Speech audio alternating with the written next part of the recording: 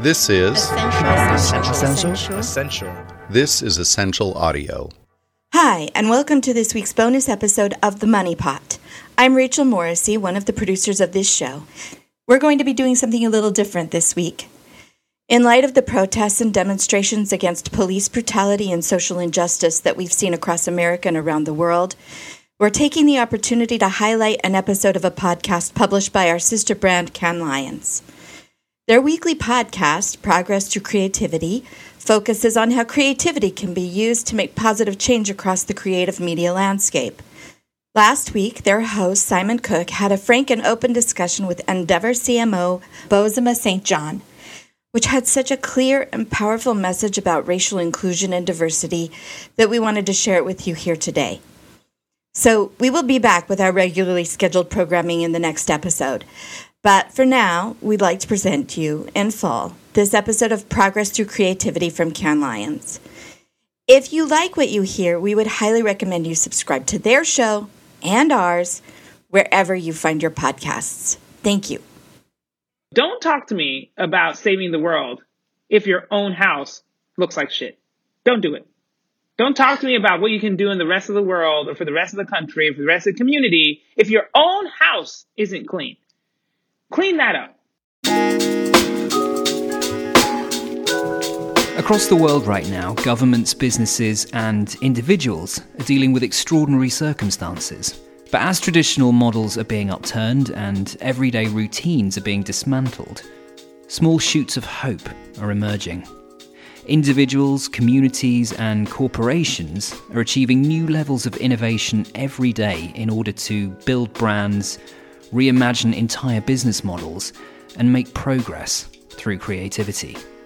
I'm Simon Cook, the Managing Director of Cannes Lions, the International Festival of Creativity. It's the world's largest community of marketers, agencies, platforms, media owners, and many more. All of them striving for true creativity in their work in order to drive business or create positive change.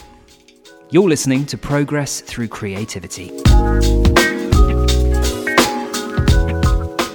Bozoma St. John's career has been remarkable, to say the least.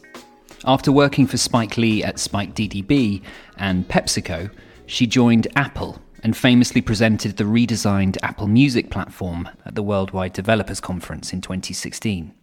She then spent time at Uber before taking up her current role of Chief Marketing Officer at global entertainment agency Endeavor. In 2018, she was also included on Forbes' list of the world's most influential CMOs. And that position of influence isn't one that she takes lightly. She is quoted as saying, "I didn't get to a place of influence because I was quiet. None of us will have any impact or influence if we are quiet. So don't be quiet. Be loud as hell."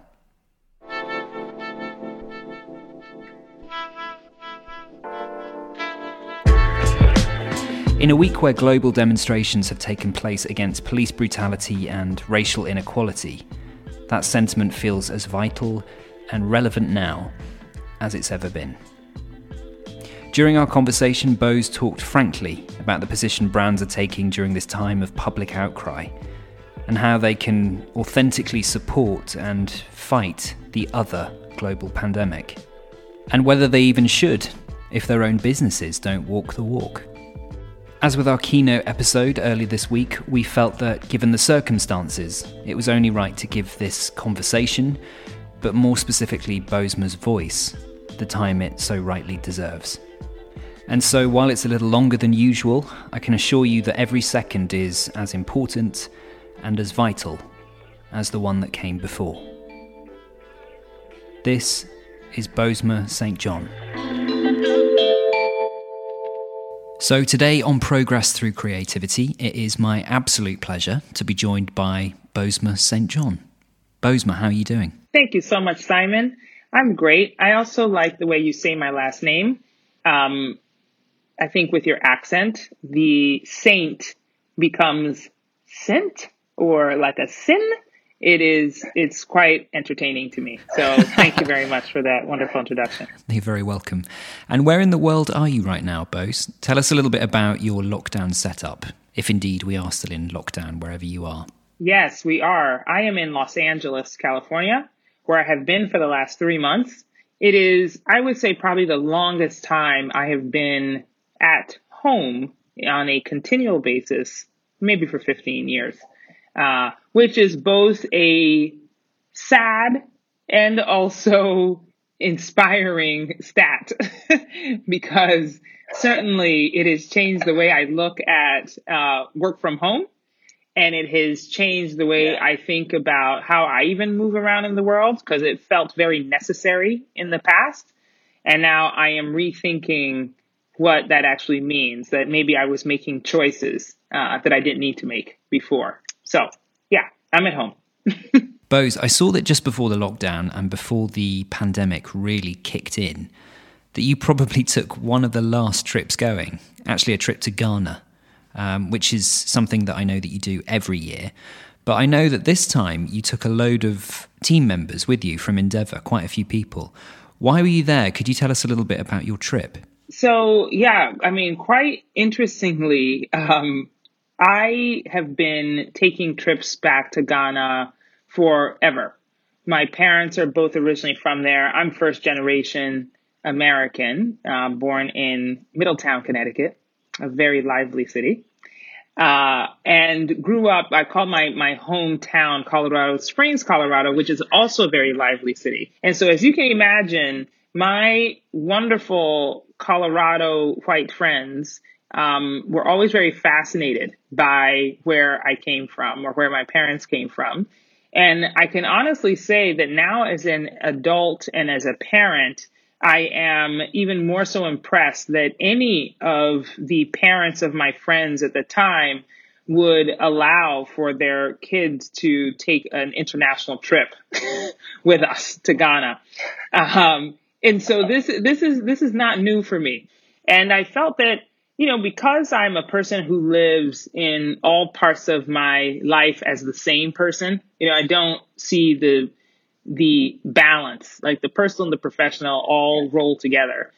And so that same passion and excitement that I have about Ghana and about taking friends also felt like it was necessary to take my colleagues, people that I work with day in, day out who represent so many parts of our business, and I was really excited to be able to take both like as a personal representation of who I am, an expanded view, and then also to figure out how to create some additional businesses that will help our own business, help our Endeavour businesses, but also help the business of Ghana.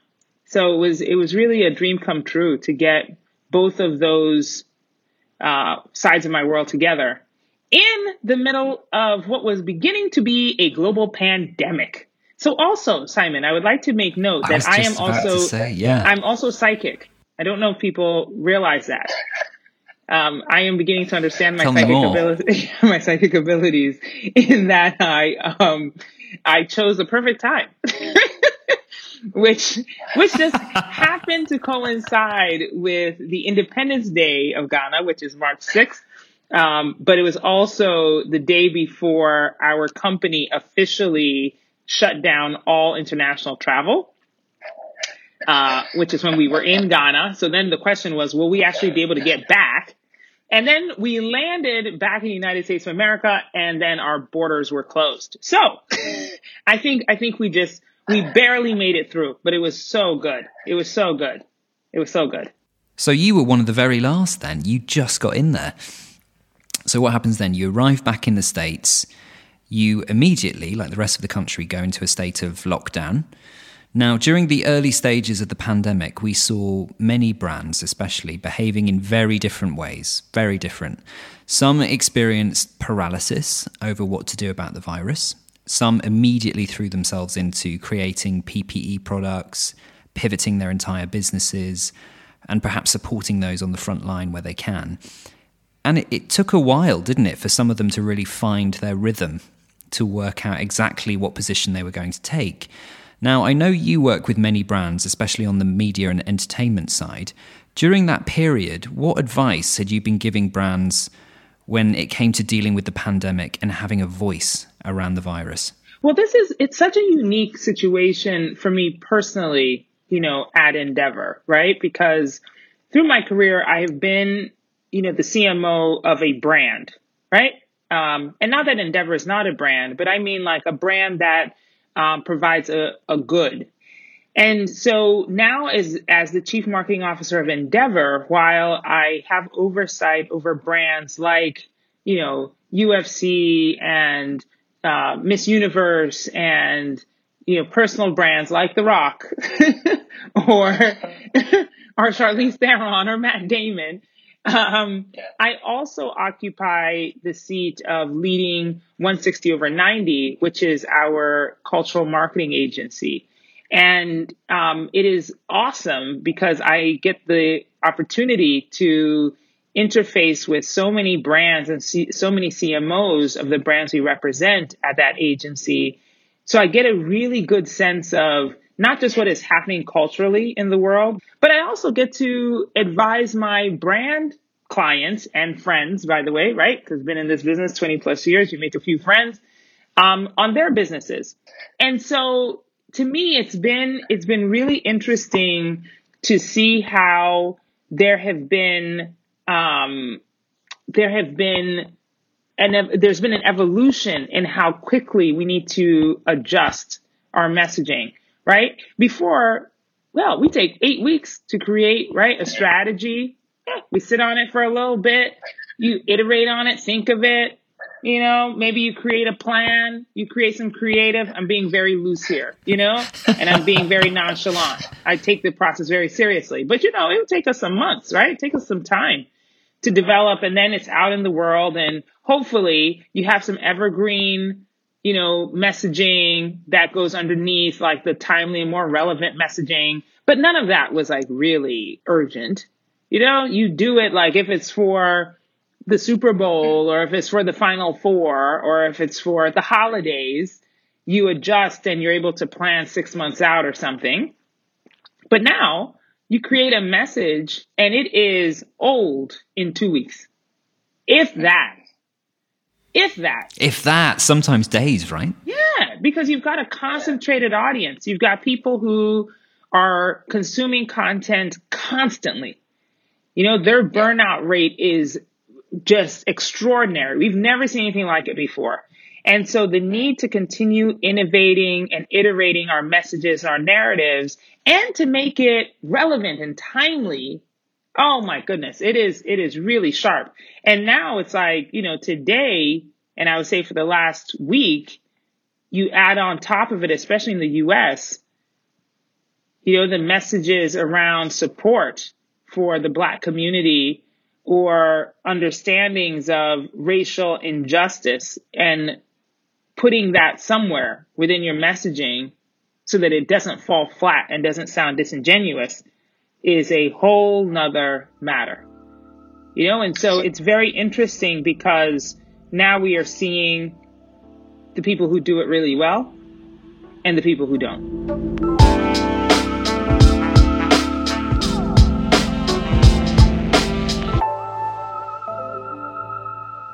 It took people a while, didn't it, to find their rhythm with the pandemic. But now with the current situation, and of course the murder of George Floyd, it's highlighted the global pandemic of racism. And we've seen a lot of brands respond to this. Again, they've had to adapt and find a position again. And the range of responses has obviously been extremely broad. I wanted to ask you, what approaches have you seen that you applaud? And then who has work to do? And we don't have to single out individual brands here, of course, just in terms of the characteristics of their approach. Oh man, Simon, that's a hard one because, I'm a big fan of doing something and saying something. And the something is not flippant. I don't say that casually, because I think as marketers and as business leaders, sometimes we get stuck in perfection paralysis and in cancel culture fear. You don't want to misstep. You don't want to say the wrong thing. You don't want to do the wrong thing because then not only will your consumers and your clients and your audience come after you, but people who don't even interact with your brand will come after you. You'll find new audiences that you don't want. You know what I mean? You'll get attention that you don't want. All of a sudden it'll be like somebody never bought a pair of Nikes. All of a sudden they're burning yours in their front lawn. That's what happens. That's what happens with cancel culture, And so there are a lot of companies, and, I say companies, but I really mean people, business leaders, who are making decisions and are afraid to step out in front because they don't want to get it wrong. They don't want to get attacked, especially on the heels of like what we've been dealing with the pandemic. Businesses are already suffering. It's like maybe you're one of the more fortunate ones whose business is not affected by COVID, but almost all of ours are.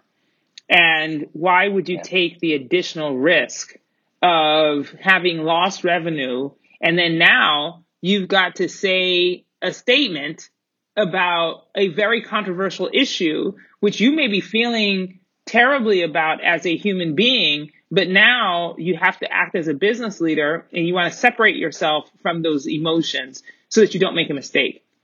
And I'm counseling people and imploring them to remain human. Stop thinking about it as this brick and mortar brand. We're talking about human beings. We are human beings. You're talking to other human beings. That's the only way that you can move forward without that kind of paralysis. If you think about people who ask you how you're doing and really mean it, that's the way I want our business leaders to think about this. The same people who have called me as a Black woman over the past week and have asked me how I am doing and have paused, not waiting for the like, oh, I'm fine, but have paused to wait for the real answer. That is the kind of emotion, that's the kind of behavior that we need to impart in this very moment. Whether you're talking about COVID or you're talking about Black Lives Matter. It is the same emotion. We're talking about very human things. And so I want to remind us that that's essentially what we need to do. And therefore, the people who are winning, the brands who are winning, and I feel are doing a great job, are the ones who are talking as human beings, who are talking about the feelings of fear and anxiety, the need for comfort and security, the need for justice. Those are the people who are winning. The ones who are not are the ones who talk like they're talking from a cardboard box with no feeling and no emotion. We know who those are. You know what I mean? The ones who just, it feels as if they just, like copied and pasted from some board somewhere. It's so anti-marketing and anti-comms. Sometimes when I see these, I was just like, oh man, what you did was you wrote the thing, you looked at it 1,700 times, you passed it through 12 people, and then you came out with this very vague and horrible statement. If you would just let your emotions do the talking, you'd probably get it right. You didn't get it perfect, but you'd be closer than what you have right now. And what about yesterday, especially because we had Blackout Tuesday, with many brands posting black squares on Instagram, pledging their initial support? I imagine there will be two different types of brands that emerge from this, and correct me if I'm wrong. There's obviously those who back it up and take action, as well as posting their initial support, and there'll be those that don't, for whatever reason. What kind of incentive is needed for them to take action internally within their business? Does it need to be financial? Because let's face it, some business leaders are only going to listen to brass tacks. Can we be optimistic enough to believe that those who do take action now, especially internally, will benefit commercially in the long run? And is that the incentive that we need to make people aware of? And what are the proof points that we have? That's also a very layered question, Simon. And I'm going to give you a layered answer, right? And some of it begins before all of this, which is that we've been asking ourselves as business leaders why diversity and inclusion is important, right? You give like sort of the flippant answer, which is like, of course it's important because we care and because it's important to have all kinds of people represented, but we don't do it.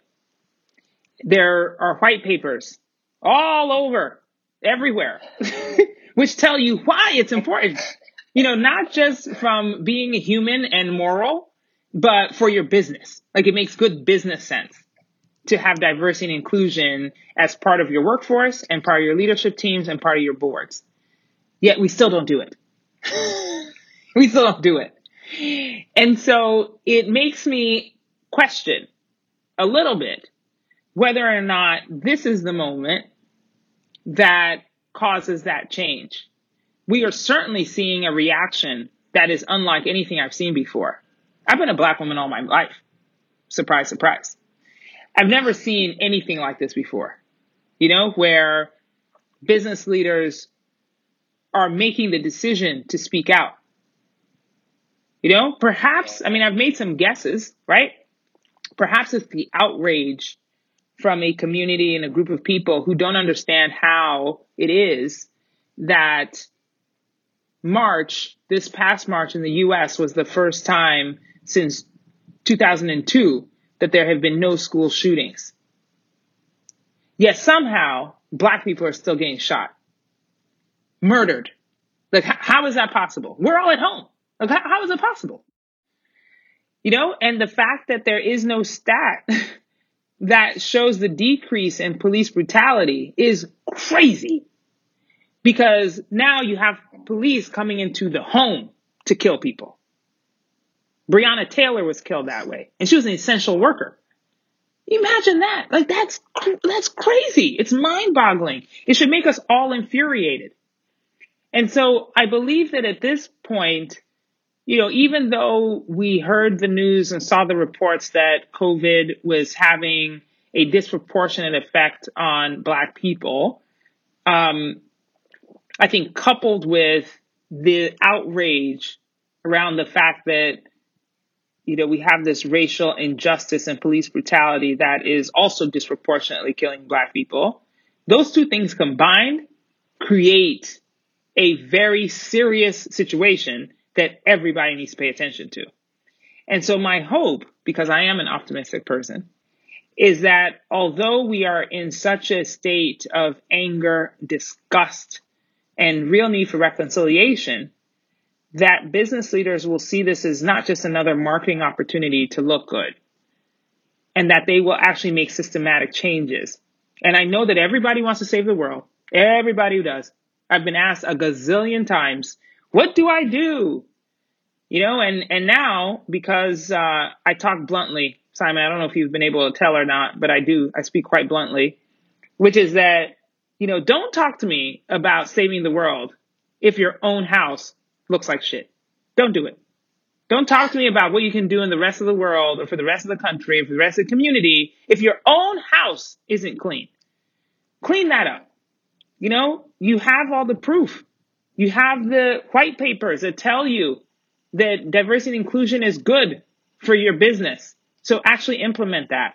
Create programs that will continue to diversify your workforce. And in doing so, we'll do a better job of continuing to support a community that has for far too long been disproportionately and systematically depressed. And also thinking about this from an industry level. So going through the pandemic, we were inundated by that message. We heard it time and time again. We're in this together, wafting out over gentle piano music usually. It sort of signalled this new positive momentum for change, a coming together. Now, since then, we've talked about what needs to be done at a brand level, and we've also touched on what we can do on an individual level. What needs to be done at an industry level? Because, of course, everyone needs to get their own houses in order, and there'll be a variety of different approaches to that.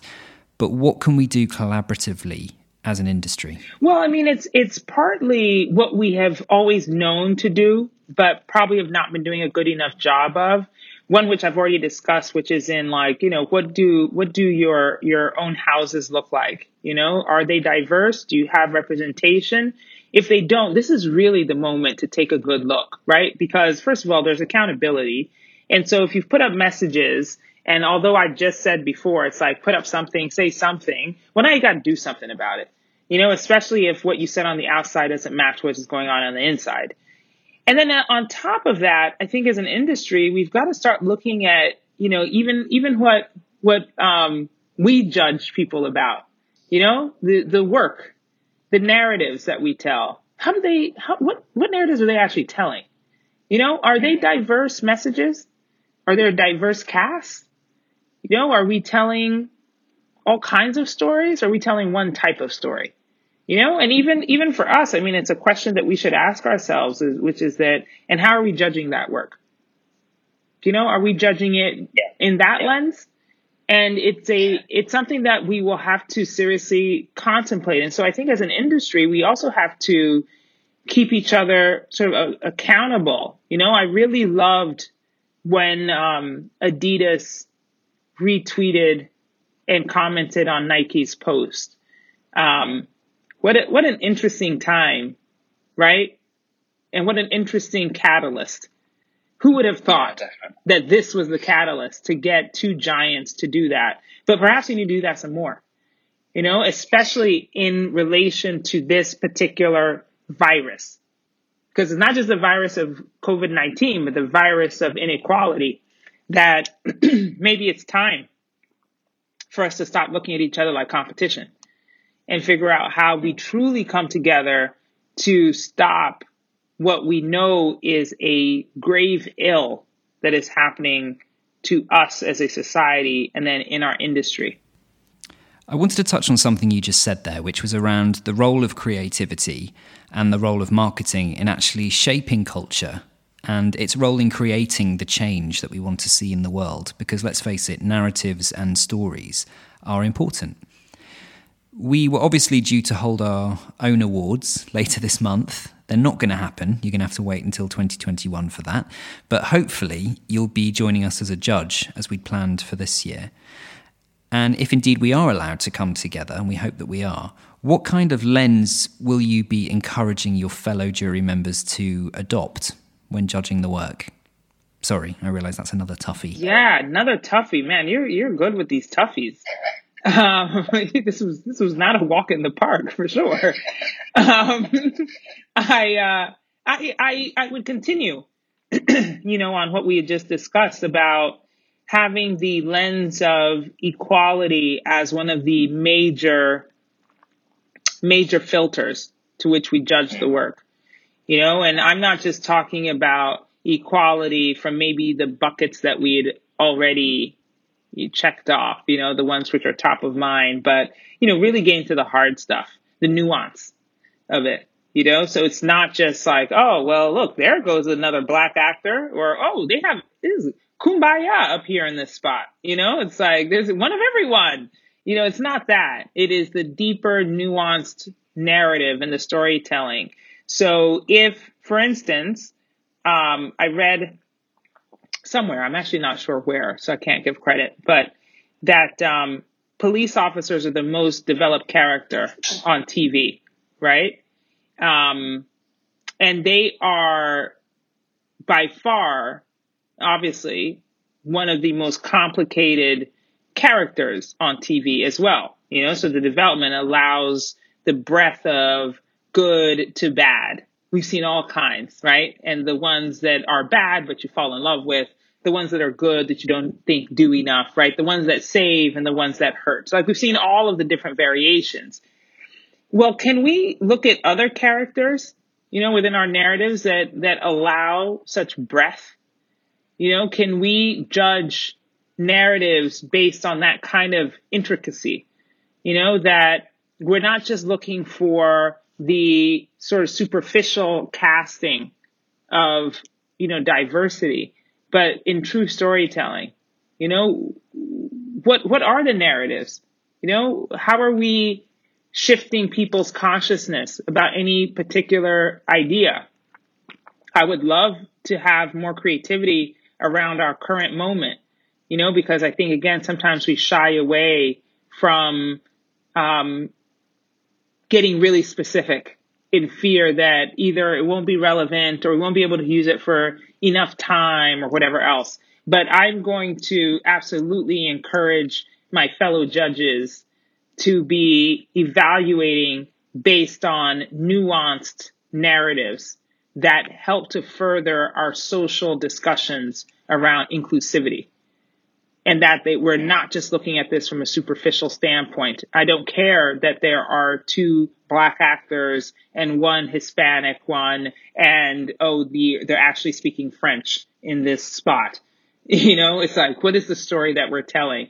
And even if they're an all Latino cast, what is the story that perhaps gives us a different perspective in culture or in society that will allow for our audiences to get a different peek at the realities of people who we may not always see.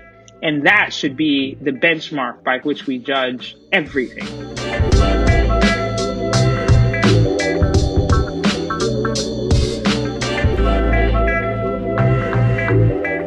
Looking ahead, you said earlier that you're a very optimistic person, and I think that's an amazing trait to have, and it's very needed right now. Looking ahead then, the road is very uncertain, but based on your experience, what are your predictions for the next 3 to 6 months for brands specifically, and how can they prepare for what's coming? The thing about optimism is that, anything in excess is bad. Even optimism. It's like, you ever eat a lot of sugar? Probably makes you sick. Sometimes. Well, listen, I have, and it's not good for you. Okay? It'll make you sick. You'll want to throw up. It's the same thing for optimism. Like, too much of it make you want to throw up. And so we have to balance it, with some of the realities of what we have in our world. And one of the benchmarks that I have for myself, even as an optimist, and that I look at the world through, especially as I'm trying to make predictions on what is coming, is, of course, the negative sides of everything that we have going on in our world, right? Because, of course, human beings, and at the end of the day, need hope in order to survive. I mean, it's the basic thing that we all aspire, It's why we get up in the morning. It is why we keep going even when it is raining outside and you have to make it to the next block. The hope that you're going to get inside is what keeps you going. If you didn't have that, you wouldn't continue walking. You just sit down and drown, But that's not what we do. We keep moving because we're hopeful. And so my optimism is balanced by understanding that things are not going to be the same. There is no return to normal, right? And that perhaps is a duh statement, because I think we've all realized that by now. It only took us 2 months to realize that there was no going back to normal. That, like, by the way, if you're listening to this and you still think things are going back to normal, I'm sorry to disappoint. This is the spoiler alert. Things are not going back to normal. They are absolutely not. But what that means is that we've also have to rethink our open spaces, if they are open. Right? One of the responsibilities I have at Endeavor is also operating our fashion events business. And that will never be the same. Not only because it's not just about going perhaps digital, is that live stream isn't what it was. Nobody likes that. Like, let's all just admit it now. Just get over it. Nobody likes the live stream. They don't like it. We only watched it because we had to, but now that we have to, we're going to have to change it because it's not going to be engaging any longer. So my prediction for the next 3 months is that we are all going to have to readapt, even as our borders and our cities open up again. We're going to have to readjust to a new reality. The fact that people's habits have changed. As much as they want to return back to what they were, they are not going to. My desire to hang out with my girlfriends on a Friday night is something I hope to do. But the reality is that, do I want to be in a crowded bar sitting next to a stranger who may cough because they just sipped their wine badly? And now I look at them like they have the plague. Like, I don't want to do that. I'm not interested in that. I'm still concerned about my 11-year-old daughter and my 69-year-old mother, and I don't want to bring them anything that might harm them. And so I think we have to consider the fact that people's behaviors will change, even though we are all open again. And what does that mean for, again, like our language and our actions and our events and all of the ways in which we communicate?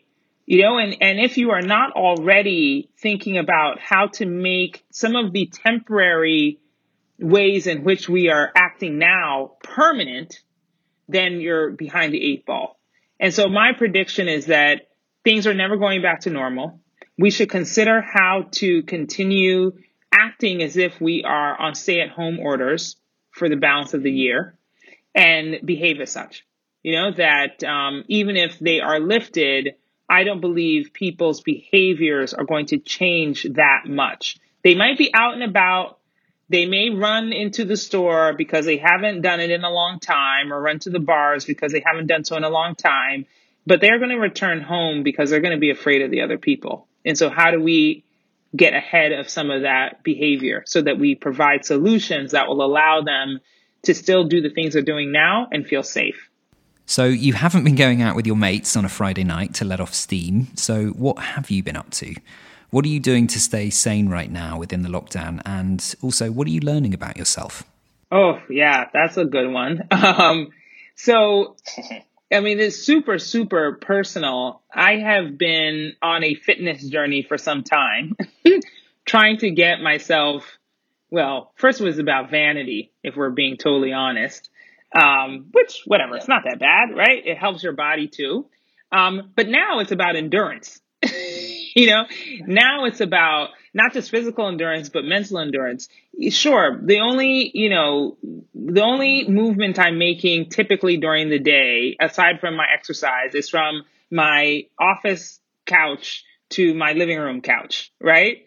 But at the same time, the endurance of having to, physically be engaged on these, video conferences and conference calls and, thinking through strategies and all of the other pressures that I don't think we recognize enough, like how much of a toll they have on our bodies, is actually what I am most focused on making sure I pay attention to, making sure that I have the endurance and just, from my own sort of like mental wellness, also trying to make sure that I'm aware of that because of all of the movement that I used to make, given what I said about, not having been home consistently for this length of time and over a decade, I'm learning about how to maintain, in this quote unquote stillness that it's actually not still, but how do I, take care of myself?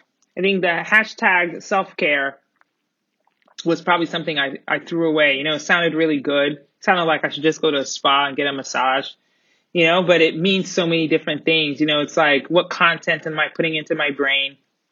Because it's like, listen, you can only watch the news, but so much.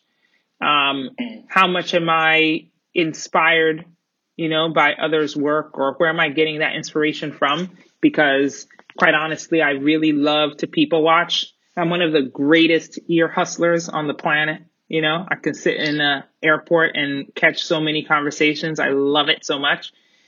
But now I don't have that, so where are you getting inspiration from? The content that I'm watching. Social media has become so much more important to me because it's where I'm able to get a lot of my inputs, right, on what's happening in the world. And I used to do that anyway, right? It's like you wake up, you open Twitter, see what's going on, see what's trending. But now it's like, it's a must, right? You really understand what's happening. So I think it's just, for me, it's like really understanding where my inputs are coming from and taking care of my own wellness to make sure that I am not just surviving this current situation, but that I'm actually going to thrive because of it. I'm going to ask you this question, which you've sort of semi-covered already, but I end every podcast with this question, so here goes. Boz, what are you hopeful about? What am I hopeful about? Oh, man. Could be a small thing, could be a big thing. Yeah. I'm going to give you a little bit of a cheesy answer, but, it's true. I'm really hopeful for our future generations. I have an 11-year-old daughter. She just turned 11 a few days ago. And she's really smart.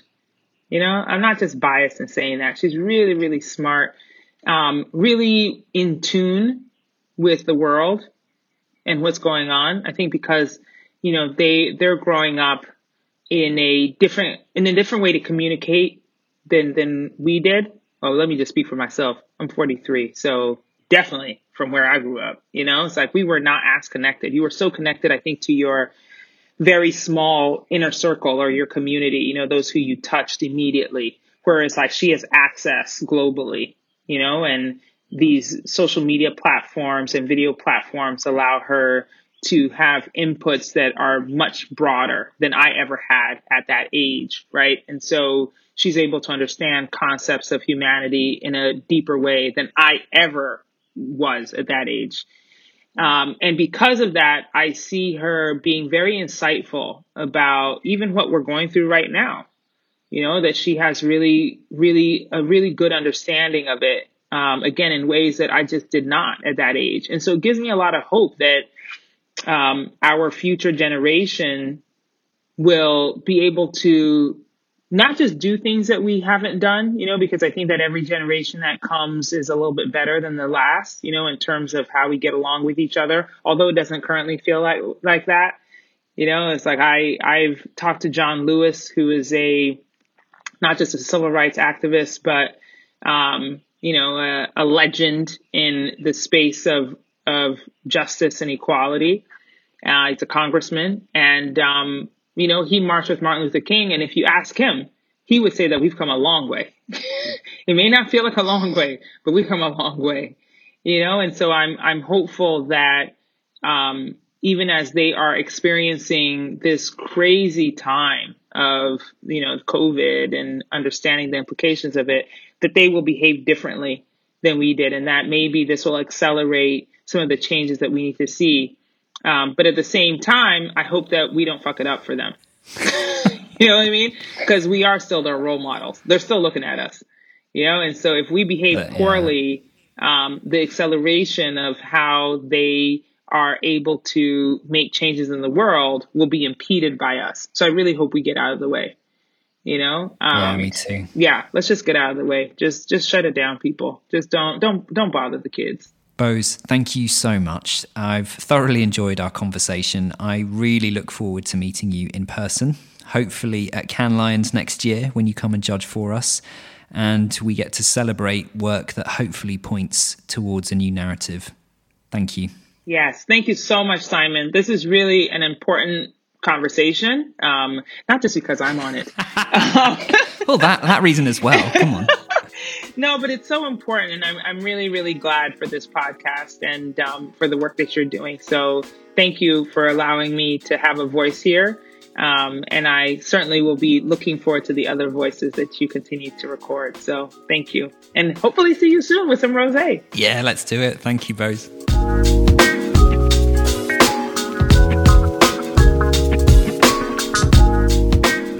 So much thanks to Boz for taking the time to give her voice to our platform and her thoughts about the changing world around us. This week has been a time for both protest and reflection, and it's not always easy to put thoughts into words and offer perspectives on this. So a big thanks to Boz for giving up her time to educate and to share her raw, honest, and I'm sure you'll agree, extremely eloquent point of view with us. There were so many very important points there. I just want to take time to highlight a few of them. For brands who feel paralysed by the situation, resist the temptation to draft and redraft your way into inhuman obscurity. Avoid the cut and paste culture and speak up, make mistakes, learn from them and do better. Bozoma puts it so well when she says you have to stop thinking about your brand as simply bricks and mortar. Start giving it a human voice that speaks to the feelings and emotions that people are going through. By doing that, you can move beyond the paralysis of not saying anything to saying something recognisable, relatable, and sometimes forgivable. Let your emotions do the talking. Together, as an industry, we do have the power to impact this virus of inequality. And one way we can do that is to accept that creativity has the power to create the change we want to see. When it comes to our storytelling, the choices we make prescribe meaning to the narratives, to the characters, and to the copy that we put into the world. We're not going back to normal. As Boz puts it so eloquently, we keep moving because we have hope that things will change. We're experiencing a moment of change right now, and something many of us, including Boz, have never seen before in our lifetime. Don't talk about saving the world when your own house looks like shit. I don't think there's anyone who can put their hand up right now and say that they have a show home. This is a historic moment, and we all have work to do if we want to be on the right side of history. Thanks once again to Boz, of course, and to our series producers, Roland Bodenham and Annie Smith. To our friends and community all around the world, and especially those who are experiencing frustration and sadness firsthand, take care of yourselves.